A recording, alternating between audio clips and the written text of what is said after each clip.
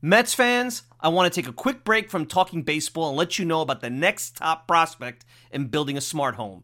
Eufy Video Smart Lock E330 is that big-time new star prospect. The Eufy Video Smart Lock E330 is a smart lock, a 2K resolution camera, and a doorbell. It's 3 devices in one, triple the security. You know triples are rare in baseball, but not with Eufy. You can have everything in one device rather than install many pieces on your front door. It's not just for security, but also for convenience. Just the other night, I had tons of packages in the rain. Rather than fumble for my keys, I easily entered my home. This is big since I have 4 dogs who are impatiently waiting for me at the door. No more concerns about losing keys, and you could assign passwords to your family members. Worried about when your loved ones are getting home? Eufy allows you to see them coming back home via the integrated camera. Hey Mets fans, this is a home run. I had a competitive product before Eufy, and it's the difference between a one-dimensional hitter and a 5-tool player. Eufy is that 5-tool superstar. Go to eufy.com, that's EUFY.com to learn more. Already sold? Go to Amazon and get your Eufy Video Smart Lock E330 today. Want to go to the store? Best Buy will have it starting around May 20th. Get complete control over your front door at ease with the Eufy Video Smart Lock E330 today. Everybody in your crew identifies as either Big Mac Burger, McNuggets, or McCrispy Sandwich. But you're the Filet-O-Fish Sandwich all day. That crispy fish, that savory tartar sauce, that melty cheese, that pillowy bun. Yeah, you get it. Every time. And if you love the Filet-O-Fish, right now you can catch 2 of the classics you love for just $6. Limited time only. Price and participation may vary. Cannot be combined with any other offer. Single item at regular price. Ba-da-ba-ba-ba. WABCModels.com. All right, joining us on that Gotta Go to Mo's call-in line is Mike Silva. He runs the podcast Talkin' Mets, only no G, Talkin' Mets. He actually referred to our show with a talking, which I'll have to talk to him about. But there, Talkin' Mets podcast, tons of followers.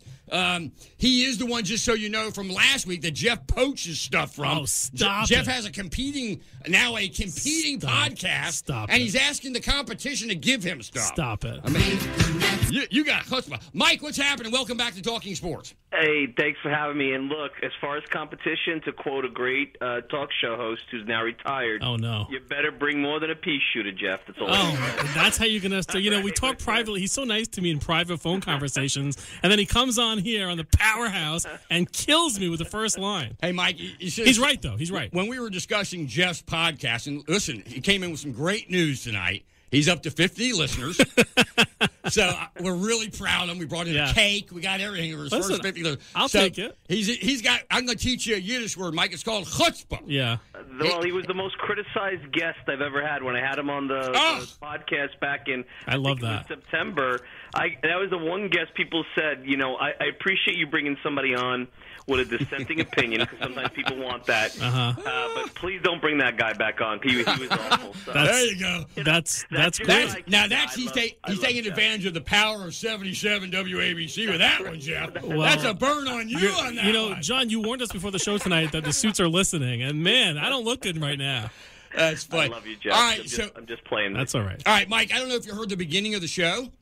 Well, I heard Jeff criticizing Brody Van Wagenen. I gotta say, I mean, regarding him doing a bad job. I mean, you guys read Kevin Kernan this week. He's been at Port St. Lucie. The early bird gets the worm.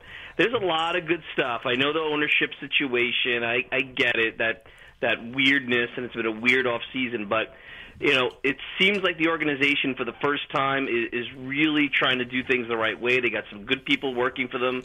They've got a good roster. It's not all bad, and I really think once baseball starts, the fans are going to forget about a lot of this. What percent of his moves have worked out, Mike? Honestly. Well, wait. Can we? So far. Wait. Can we take a step? What percent? back? No, wait. Why can't we answer that? Because I want to. We'll get to Brody. I want to get to ownership. That's why I brought him in. All right. Okay. And we're going to get to Brody. Okay. Because God knows you haven't spoken enough about Brody. Okay. So fair, Mike. Right. I don't know if you heard the beginning of the show, but my take is the Mets and last time and now this.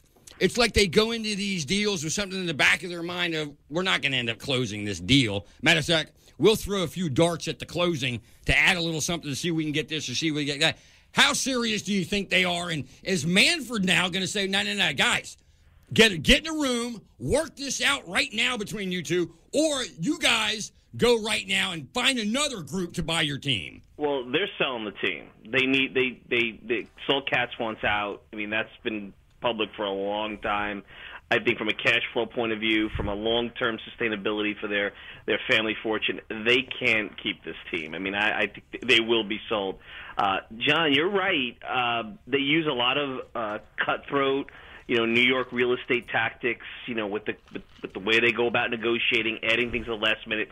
Now, from what I understand, and I know it's a good story because the media hates Jeff Wilpon, and he makes it easy to make it seem like he's staying on was the sticking point. But from what I understand, it was a combination of two things. It was the valuation of the team, and then there was the amount of control that the Wilpons were keeping. And I don't blame Steve Cohen for saying right. Now, that's what I asked you. Why would he enter an agreement, right? If I just gave you a check for multi-millions, $2 billion, get out of my office. We're done. Take your money. Like, why would he ever even agree to what they said? From what it sounded like, over 5 years, he was paying into this thing. It didn't sound like he was going to hand them a $2.6 billion check right away. It wasn't like that. And he wanted to wean into it. But then I think the part of that, and this is, again... And it never works that way, by the way. That just wouldn't work. But heads would butt. Right. Major League Baseball, and again, take the source for what it is, the same league that's, the commissioner, the former commissioner of that league was head of collusion.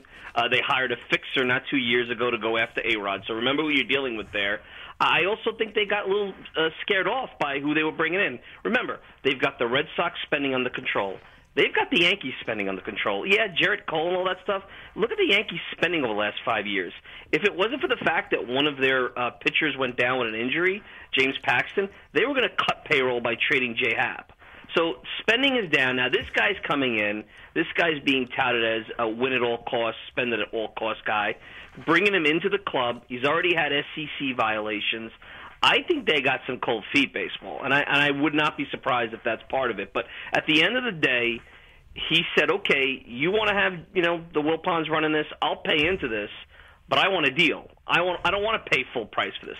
The valuation, from what I heard, and this is pretty good info, may have been as much as $1 billion more than what he thought was valued at for whatever the deal he was getting. There's a lot of sides to this. I think the fact that they pin it on just one thing, and we haven't even talked about, there's the whole SNY and that part of it, which was separate from the original deal, and that got complicated. There's debt against the franchise.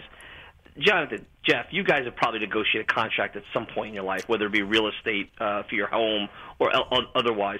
When have you ever walked away at the end of that contract, whether it was successful? Well, but wait a second. Hang on a second, Mike. Your other side. Mike, hang on a second. You're making really my point about this whole thing.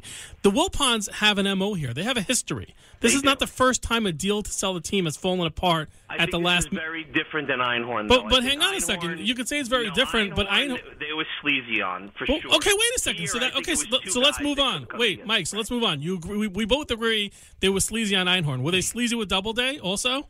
Yes. Okay. So wait a second. You're agreeing with me that they were sleazy with two different sales here.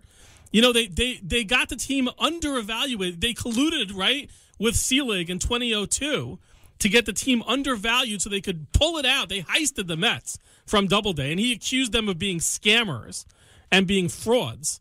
And then Einhorn accused them of the same thing. And now we're going to give them any credibility here at all against Stevie Cohen? That's ridiculous. They have a total MO here. This baseball came out and made their point, too. What I'm saying is it's not black and white on one Baseball thing. has to take their own owner's side. The Wilpons are the current owners. They have to do that. And baseball knows that the Wilpons have to sell this team. But Jeff, they know that, and they are going to sell the team. They've put that out there. Now, whether it's going to happen today, tomorrow, a year from now, and whether Jeff Wilpon's going to be 5 years COO, which I find hard to believe. Me too. Anybody's going to influx cash under that situation. Why would somebody even want to do that, Mike? Can you explain that to me? You sell the team. Why don't you go out, take your billion freaking dollars, and do something useful with your life? Because they weren't serious. How about run a charity? I don't know how, You might be right, John. You might have made the best point I've ever heard. You and I are, if I had $2.5 billion coming to me, the headaches that run in a team, the headaches that come with dealing with the media, I would. But this is a toy. Only 30 people in the world have this toy. But it's not his toy anymore. If he sells it, it's not his toy anymore. Why does he want to hang on for 5 years? What is the point? Hey, Mike, I got a great question for you. So I think it's a great question. So the current manager, right, before they hired Beltran, was he number 2? You've heard all different reports. I think, and again, I've heard a lot of good things about him. I don't think they had the courage to present, after what happened with Mickey Callaway, Luis Rojas in October, a brand-new manager, no experience after they passed on Girardi. They needed somebody with some cachet, which Beltran had. Talk about luck with this guy. Now, if they lucked into this, that's true. The bad situation that happened in January, which, by the way, if you read, I think it was the New York Times or the Wall Street Journal came up with an article yesterday about how it was the front office in Houston and their analytics department that's behind all this sign stealing. If that's really what it was all about, Alex Cora and Carlos Beltran should have never lost their jobs. I never believe they should have lost their jobs over this. We're never going to get the whole story. You're never going to get the whole story. By the way, I do disagree with you there. Both had to go. I mean, they were no longer with the organization, and so many people have done so much worse things than that. But besides that, it's water under the bridge. Under the circumstances where the Mets were at, where they basically had 2 weeks before spring training to hire a manager, they went with probably the best guy possible. Maybe they lucked out. By the way, imagine if the Mets were the Red Sox and they had no manager, spring training starts in 2 days, and they just had a major trade that's about to blow up in their face happen. Could you imagine that? Silence from the media because it's the Red Sox. It's the Mets. It doesn't make a good story. Just remember, sometimes don't let the truth get in the way of a good story. Remember that you guys know that better than anybody. But the Red Sox have built up something over there that the Mets have not. Does it matter? I mean, I understand. I understand what you're saying. Well, they got a brand new GM that some Mets fans act like they just walked away from.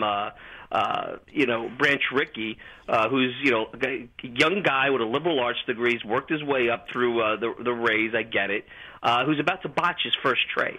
By the way, I got to tell you, in regards to, and I said this last year, even being an Atlanta Braves fan, if the Mets get good starting pitching, hang with me, Jeff. If the Mets get good starting pitching, and that's an if, but they certainly have the ability to get good starting pitching. And I was looking at their bullpen, like kind of really looking at it, and they said Familia came in 30 pounds.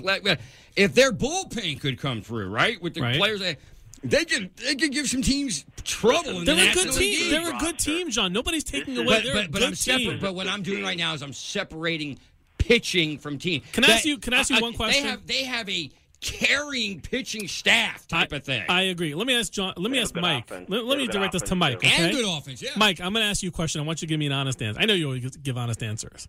Okay? If Brody made 0 moves last year, 0, would the Mets be in a much better position this year? No. Oh, come they on. They'd still have Jay Bruce on the contract. Come on. No, I don't. They wouldn't have. They J.D. would have Davis. payroll flexibility. They wouldn't be stuck with Guys, Cano. Guys, J.D. You want Davis Diaz here right now for what they gave up? Will you let him answer? First of all, let me see Jared Kelenic play a big league game first, and let me tell you another thing on that. And this is something I learned. I was surprised about it because I don't agree with it, but they valued Jimenez higher than Kelenic. They had to give up one of them in the deal for the Diaz part. The other part of the deal was a salary dump. Now, whether you wanted the extra years of Cano, nothing, that wasn't where Kelenic came into play. J.D. Davis, who the Mets analytics department focused on and went after. Wait, I got to ask you From July 1st on, From July 1st on, when he had Here we go. When he had a permanent position, he wasn't jerked back and forth coming off the bench, was 11th in all of baseball in run creation. I got all that. 11th Wait, in all of baseball. I got all that. It was the adjective you used. That's all it was. That's the only kind of problem. You gave it. No, I can't. I wish it had them at my fingertips. The description you gave it. Great but hitter? it was beyond that. It was Hall of Fame-ish type thing. He said Hall of Fame? He didn't. No, he didn't say Hall of Fame. There was a word you used that I said to Jeff. I said to Jeff, the word he used, that's Chipper Jones type numbers. Type.